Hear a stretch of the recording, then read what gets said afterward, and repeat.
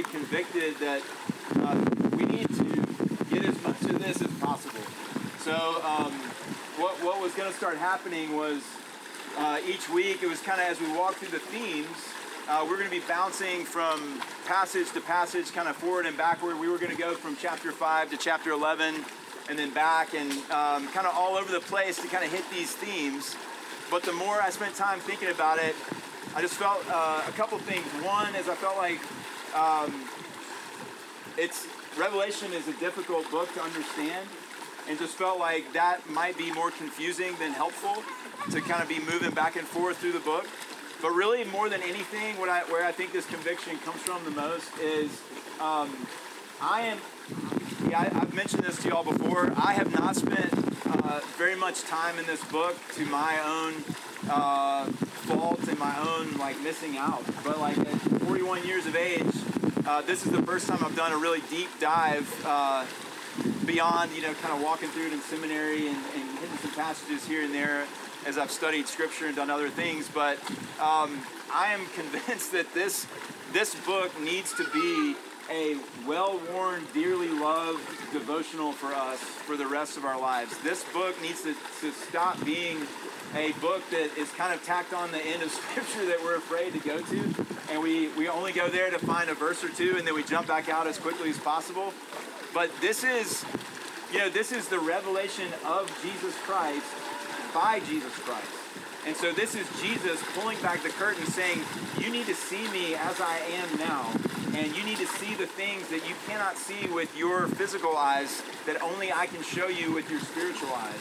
And you need to see these things for your encouragement to know what is now actually happening that you can't always see, but what is going to take place so that you can be ready, but you can also be encouraged, that you won't be taken by surprise or deceived, but you will know what I'm doing in this world, and you will know where all this is heading. And so the further we've gotten in this book, the further I've gotten in this book for myself as I've gotten ready to prepare sermons to preach to us, I'm like, man, we just need to be in this. And we can't cover everything, just like we can never cover everything in a sermon series moving through a book of the Bible, because God's Word is infinite.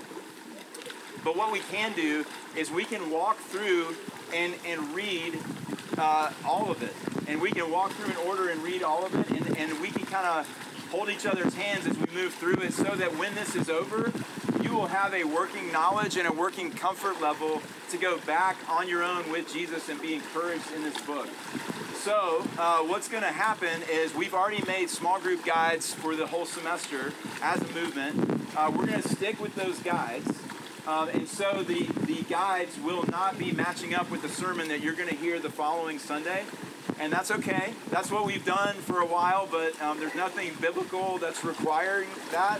So I want y'all to think just for this semester about, we are going to be walking through Revelation together on Sunday mornings. And these conversations that these guides are organized around, the passages and the themes, those are very good and very helpful themes for small group conversation. Those are passages and themes that lend themselves to really good conversation. Just know it's not going to match up exactly, so you can think of it as supplemental and in addition to what we're doing on Sunday mornings, okay? Okay, so I had to get that out there because I knew we'd be wondering what's happening. So as we get into today, we're going to be in chapter 6 today. And before we read our scripture, I took my 3 older boys backpacking for the first time this weekend. And we went to a place called Fiery Gizzard, if y'all have ever been there. It's beautiful. It's awesome. And we ended up getting there after dark. And so this was our first time really doing something other than just camping in the backyard or kind of car camping. And so we get there and we're in this, pretty deserted place. And it's pitch black. And the woods are just before us, and there's this little opening in the woods for the path to start moving down the trail to get. We had about a half-mile walk to get to where we set up camp. And as soon as we got out of the truck, it was like, whoa, wait, what? It is pitch black, and we're going in there, and just we've never done this before.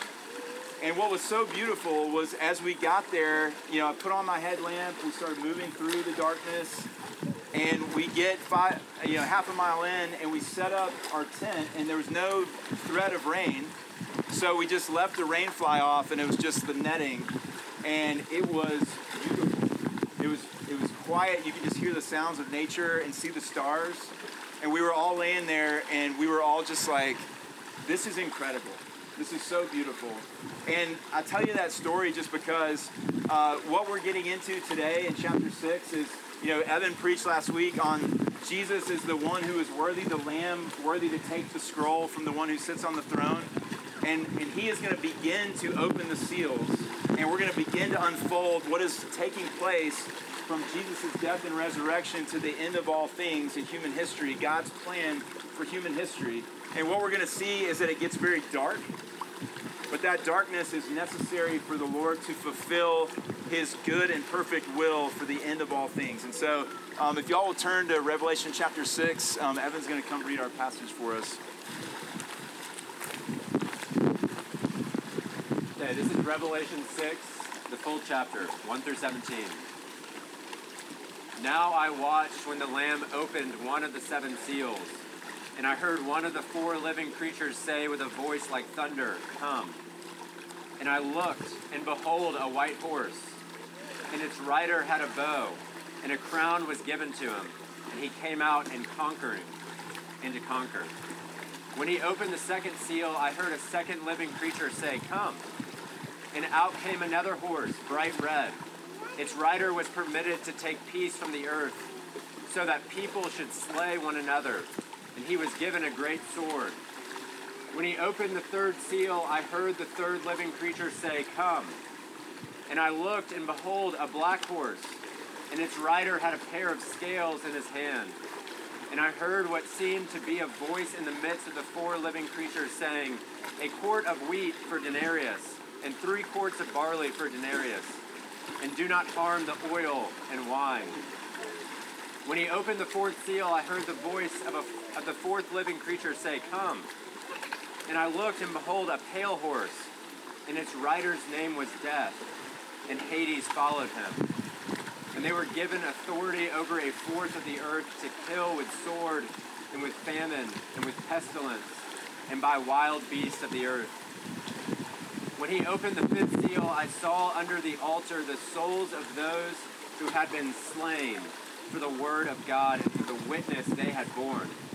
They cried out with a loud voice, "O sovereign Lord, holy and true, how long before you will judge and avenge our blood on those who dwell on the earth?" Then they were each given a white robe and told to rest a little longer, until the number of their fellow servants and their brothers should be complete, who were to be killed as they themselves had been.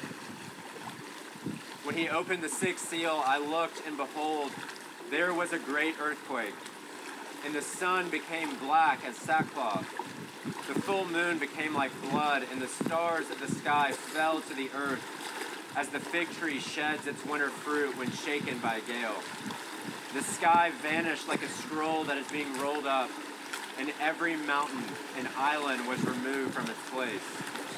Then the kings of the earth and the great ones, and the generals and the rich and the powerful, and everyone, slave and free, hid themselves in the caves and among the rocks of the mountains, calling to the mountains and rocks, "Fall on us and hide us from the face of him who is seated on the throne, and from the wrath of the Lamb. For the great day of their wrath has come, and who can stand?" This is the word of the Lord. Thanks be to God. Father, would you bless us as we read and as I preach this word, Lord, as we all hear it. Lord, would you speak to us? Would you come and in your power and your love, would you speak to every one of us this word in a way that we could understand so that we could love you more and obey you and just be more in awe of who you are, and that you would increase our worship for you, and that you would change us, Lord, that you would set us free from our sin, set us free from our lack of understanding, so that we might walk more closely with you and partner with you in this redemptive work you are doing in all of the world. And we ask this in your name, Jesus. Amen. Okay, so Jesus is opening this scroll. This is the scroll is human history between the times of Jesus' coming. This scroll is what happens after Jesus comes and is dies for us and is resurrected. From there until the end of all things, this is God's will. This is the plan, and this is why John was weeping when he thought that nobody was found worthy to open this, because if God is the perfect one, if he is the holy one, if he is righteous, then his plan is what is best. And for all of creation to suffer under not being able to experience God's perfect will for all of creation and all of humanity, that is worthy of weeping. And so the Lamb comes and takes the scroll and begins to open it. And the symbolism of this is that Jesus, through his death and resurrection, he is the only one that can make the math make sense. He's the only one that would allow God to be just and the God of mercy, the God who punishes sinners rightly for their rebellion against him, but also saving the people of God. How can these things both be true? It is through the life and death and resurrection of Jesus. And so Jesus taking the scroll and beginning to open it and reveal what's coming is symbolic of Jesus' life, death, and resurrection, unleashing this, making this possible. And so you see the progression here as these seals are opened and more of God's will is revealed. You see like what starts to happen. And so first we're going to look at these first four seals because they kind of come as a group. And at the opening of each one of these first four seals, one of the four living creatures around the throne prays to Jesus and says, "Come." And what is happening, we've talked about this before, but the numbers in Revelation are symbolic. And so these four creatures, many think that they are representative of all of creation. Remember their faces. One has the face of an eagle, one has the face of a lion, one has the face of an ox, one has the face of a man. So it's sort of representative of all of creation, and we hear about the four winds and the four corners of the earth. And so this is like all of creation. So as these first four seals are opened, these, what we have been referred to as the four horsemen of the apocalypse are released. And that's not the first time we hear of these horsemen. They are prophesied in the book of Joel and in the book of Zechariah. And it's this imagery of the opposition and the pressure to God's will being unfolded on earth through the Lamb. The coming kingdom is going to face opposition from the kingdom of this world. And so that's represented by these four horsemen who are released to do all sorts of damage on the earth. And so whenever each one of them is released, a different one of the living creatures sees what they've been released to do and prays, "Lord, please come. Please come and save us from what I am witnessing here, what is happening on the earth. As your kingdom is coming and putting pressure on the kingdom of this world, it is going to get darker before it becomes light." It made me think of that line from The Dark Knight Rises, where Bruce Wayne is just, Rachel dies, and Bruce Wayne is just thinking have I done something totally wrong? Has this all been a mistake? And he's getting this out to Alfred, and Alfred says, I wanted to inspire good, and Alfred says, "You have inspired good, but you spat in the faces of Gotham's darkest criminals. Did you not think there might be some casualties?" And in the same way, this is what Jesus is doing. Jesus coming and fighting against the kingdom of this world and refusing to let the kingdom of this world stand, the kingdom of darkness and the kingdom of death and the kingdom of destruction and the kingdom of lies. There's going to be a raging against the coming kingdom of God. When you spit in the face of the author of all evil, do you not think there will be some casualties? Now, obviously, the difference here is that God is on the throne and he is sovereign over all things. There's no doubt over whether he is going to be victorious, but somehow, in God's perfect plan, he is allowing the enemy to continue to wreak havoc in some ways, but it's limited. If you read these passages, the first four seals being opened and these riders of these horses being released, there's always a limit. It says that they were given authority. They were given a sword. They were given, you can harm this, but don't harm this. This is not chaos. God is never surprised by what happens. He knows what's happening, and He's always on the throne. He's always in control. And so you look at these four riders. He opens the first seal, and it's the rider on a white horse. And if you've ever read through Revelation or other passages of Scripture, you begin to read this and you think, is he talking about Jesus? Because he has a bow and he has a crown and he's on a white horse. And that's kind of by design, because this rider is the rider of deception. So he is going throughout the whole earth looking like God, looking like Jesus. And it's false religion, it's humanism, it's materialism, it's false spiritism, it's all idolatry and false religions. It's everything that's false and deceptive to separate people from the real God, the real one true living God. And so that's what he is let loose on the earth to do. And then the second rider, the rider on the bright red horse, brings with him death, brings with him violence and destruction. And so you think about homicide and genocide and war and all sorts of violent physical abuse against people. Like, this is unleashed on the world through this second rider. The opening of the third seal, hearing the third living creature say, "Come," looked and behold a black horse with a pair of scales in his hand. And we start hearing about these necessities, basically these groceries that you need to live on. All of a sudden the price is allowed to go through the roof. And it's these like exponential cost of things like a loaf of bread and a jug of milk. And so what's happening, what we're talking about here is like scarcity and famine and injustice and all sorts of like disparity between peoples. And then in the fourth seal is open, the fourth rider comes out, and it's the rider on a pale horse whose name is Death, and Hades follows him. And they were given authority over a fourth of the earth to kill with the sword and with famine and with pestilence and with wild beasts of the earth. So then we just throw in all sorts of natural disasters and diseases, and we get this picture of the enemy wreaking havoc all over the earth. And we get this picture of these four creatures seeing this happen and begging the Lord through prayer, please come. Please come and put an end to all of this.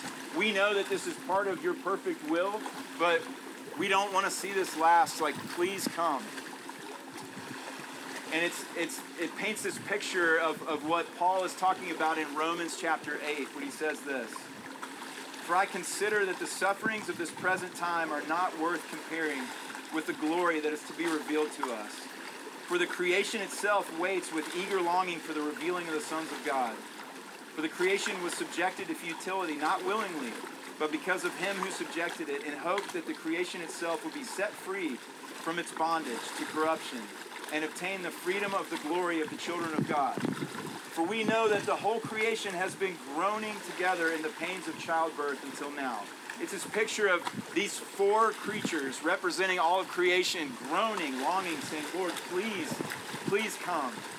And then Paul continues, and not only the creation, but we ourselves, who have the first fruits of the Spirit, groan inwardly as we wait eagerly for adoption as sons, the redemption of our bodies, waiting for all things to be put right. But we have to ask the question, is God unaffected by this? And the answer is no, because Paul continues, likewise the Spirit helps us in our weakness. The Spirit himself intercedes for us with groanings too deep for words. So all of God's creation, all of God's people, and God himself are groaning as we move through the opening of these first four seals. But these creatures that are saying come, that are praying this prayer, calling for Jesus to come, it is a prayer of desperation, of please come quickly, but it's also a prayer of like a battle cry.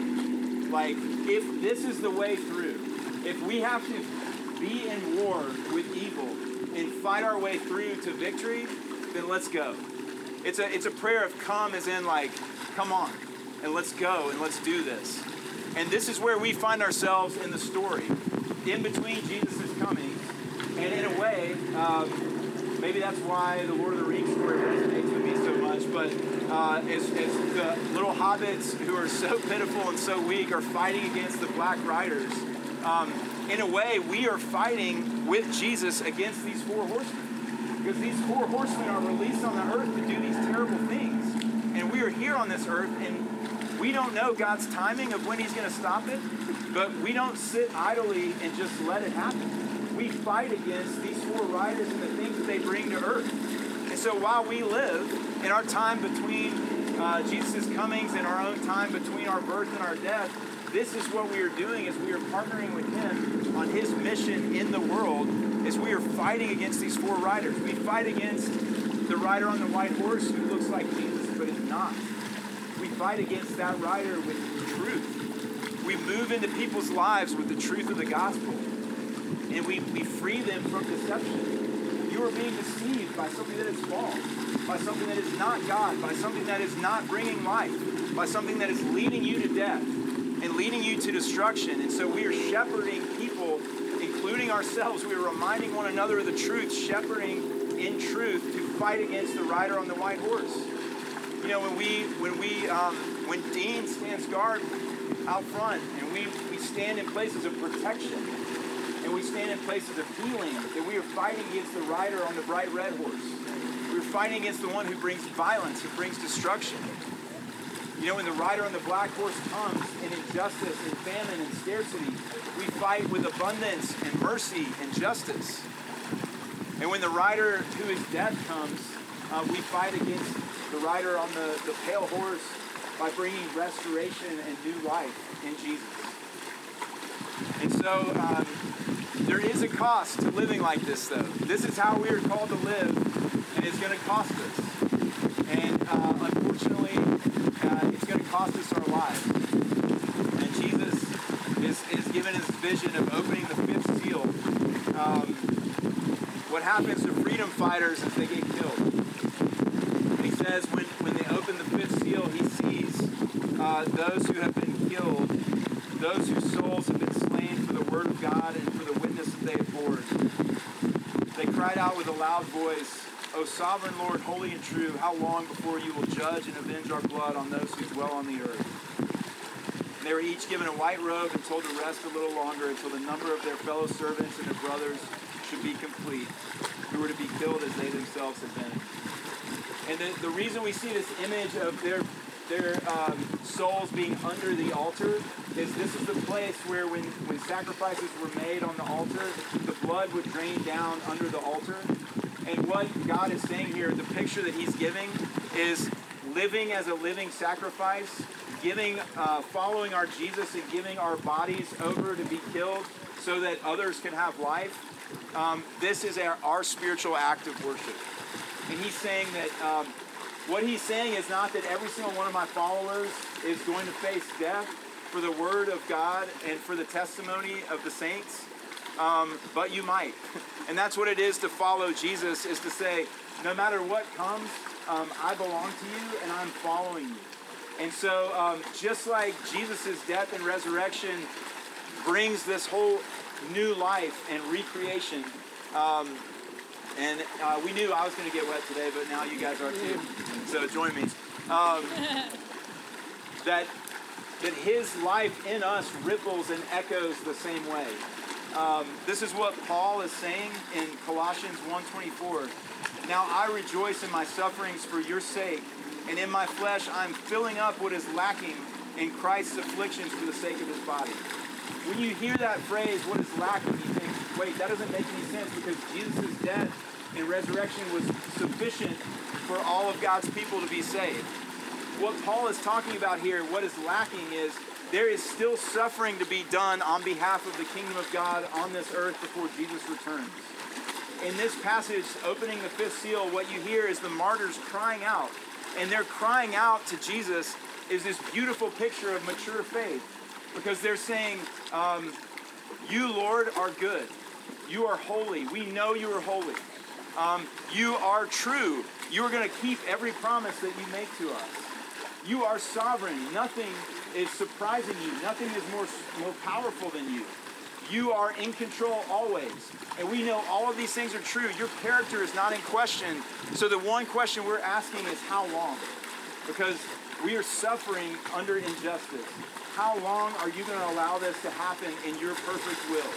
And so that's a lesson for us. And how do we suffer in a way that is healthy and mature? Is we don't question God's character or his power, but we just bring our suffering to him and ask, how long? Lord, please come quickly.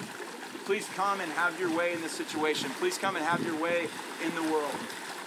But what they get told is that there is a specific time and there is a specific completion because God says, this will not be over until all of my martyrs who are going to be killed for the faith are killed for the faith.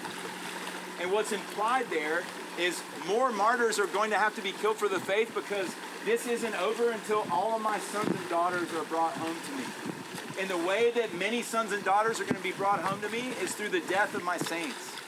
Because just like me, the way that my death allowed life in people, I am working through you as you go out in the world and as you fight death the same way that the Lamb fought death, which is allowing death to overtake him, to destroy death in that way, then new life comes from that. And so when Paul says, hey, I'm filling up the suffering that was lacking in Christ's death, it means like I'm taking my part in his call to all of God's people from here until he returns to suffer so that other people can have life and join our family.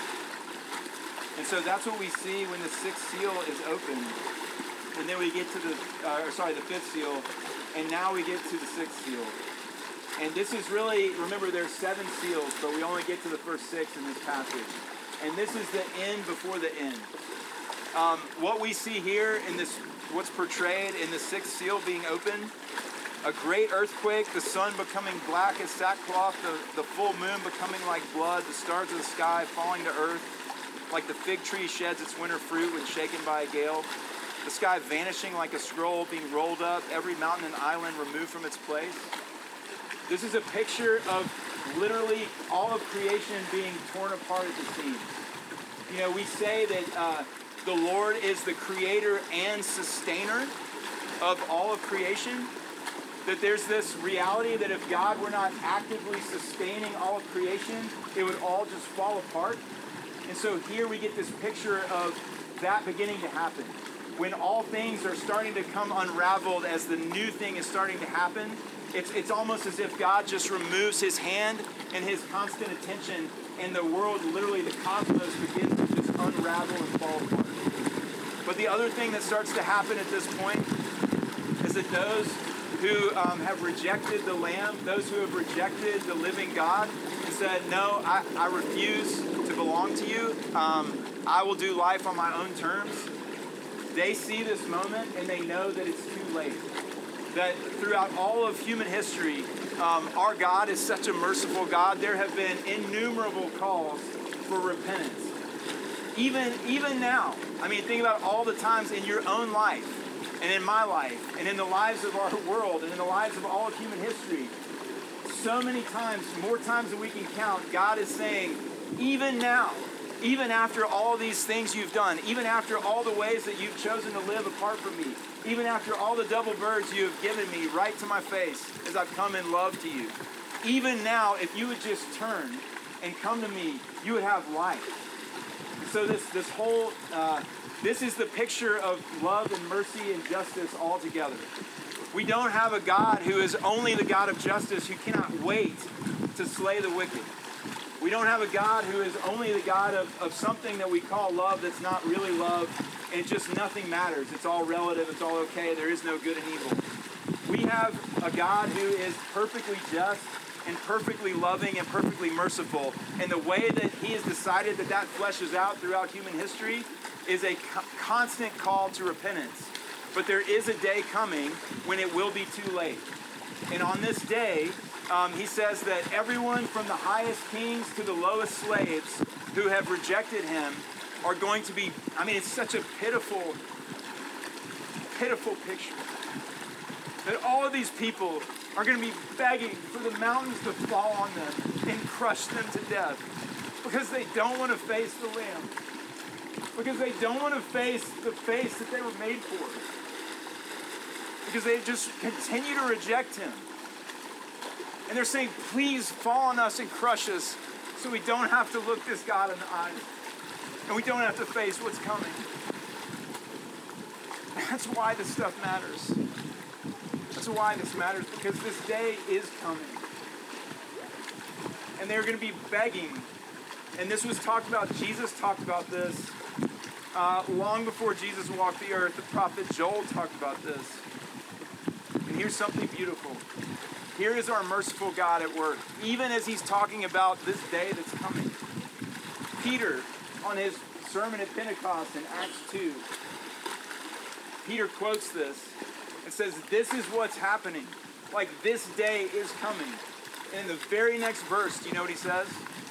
He says this: everyone who calls on the name of the Lord shall be saved. Everyone.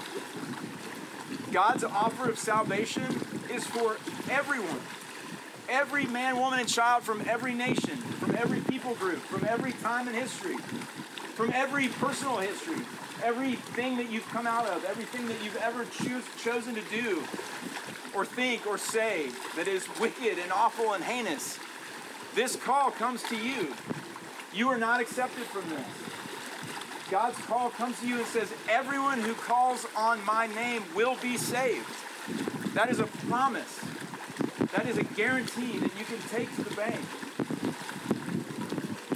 So God is saying, today is the day. You know, you read in Scripture, Paul says this in 2 Corinthians 6:2. Behold, now is the day of salvation. Today is the day of salvation. You know, there's a way in which you can read Scripture and you can hear there's multiple passages that talk about, you know, the end is coming soon. Today is the day. Now is the time. You hear all these things and you think, man, do these guys not know what they're talking about? Because here we are 2,000 years later and it still hasn't happened yet. This must be a mistake. No. We don't understand what they mean by now or today, because it's always now. It's always today, because our lives are short. For these people who are hearing Paul's word and the Corinthians who received this letter, that day was today, because there wasn't necessarily a tomorrow for them. And today, when we hear it, today is today, because tomorrow is not guaranteed to any one of us. And so today is always the day of salvation, because we don't have tomorrow. And so Jesus is saying, hey, this is what's coming. But you don't have to be on the wrong side of this. Because I'm standing here today saying, please, come to me and have life. Drink from the fountain of living water, free of charge. You don't have to bring me anything. You don't have to promise to be a good little boy or a little girl. You don't have to bring a bunch of money to put in an offering plate. You don't have to do anything. You come and you trust in me, and I will take care of the rest. I am the one who brings transformation. I'm the one who puts my Holy Spirit in you and brings you new life. You just have to come and raise your hand and confess that you have been living apart from me, and now you are turning and you want to find life in me. As Peter said at the end of his sermon at Pentecost, when the people were cut to the heart and they were convicted, they said, we've been living like this. What do we do? Peter says, repent, turn away from the ways you're trying to find life apart from God, and turn back to God to find life, and be baptized for the forgiveness of your sins and the gift of the Holy Spirit. And so today, we get to baptize one of our sisters, Lindsay Johnston. So Lindsay, if you'll come on up.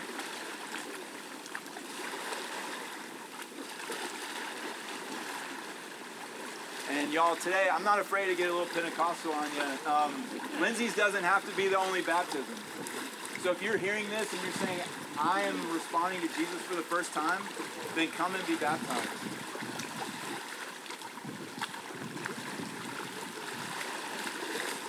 So, Lindsay, I'm going to ask you a couple questions. Do you acknowledge yourself to be a sinner in the sight of God, justly deserving his displeasure, and without hope accepting his sovereign mercy? Do you believe in the Lord Jesus Christ as the Son of God and Savior of sinners? And do you receive and rest upon him alone for salvation as he's offered in the gospel? Do you? And Lindsay has been following Jesus for some time now, but has not been baptized. And so as we baptize Lindsay, I'm going to invite you all to kind of just make your way toward the shore as I find a good place for us to do this. All right. Got the Choco, so we're good. Yes. Hey, at the end of the baptism, we're just going to kind of stay where we are, and Jess is going to lead us in the doxology to close our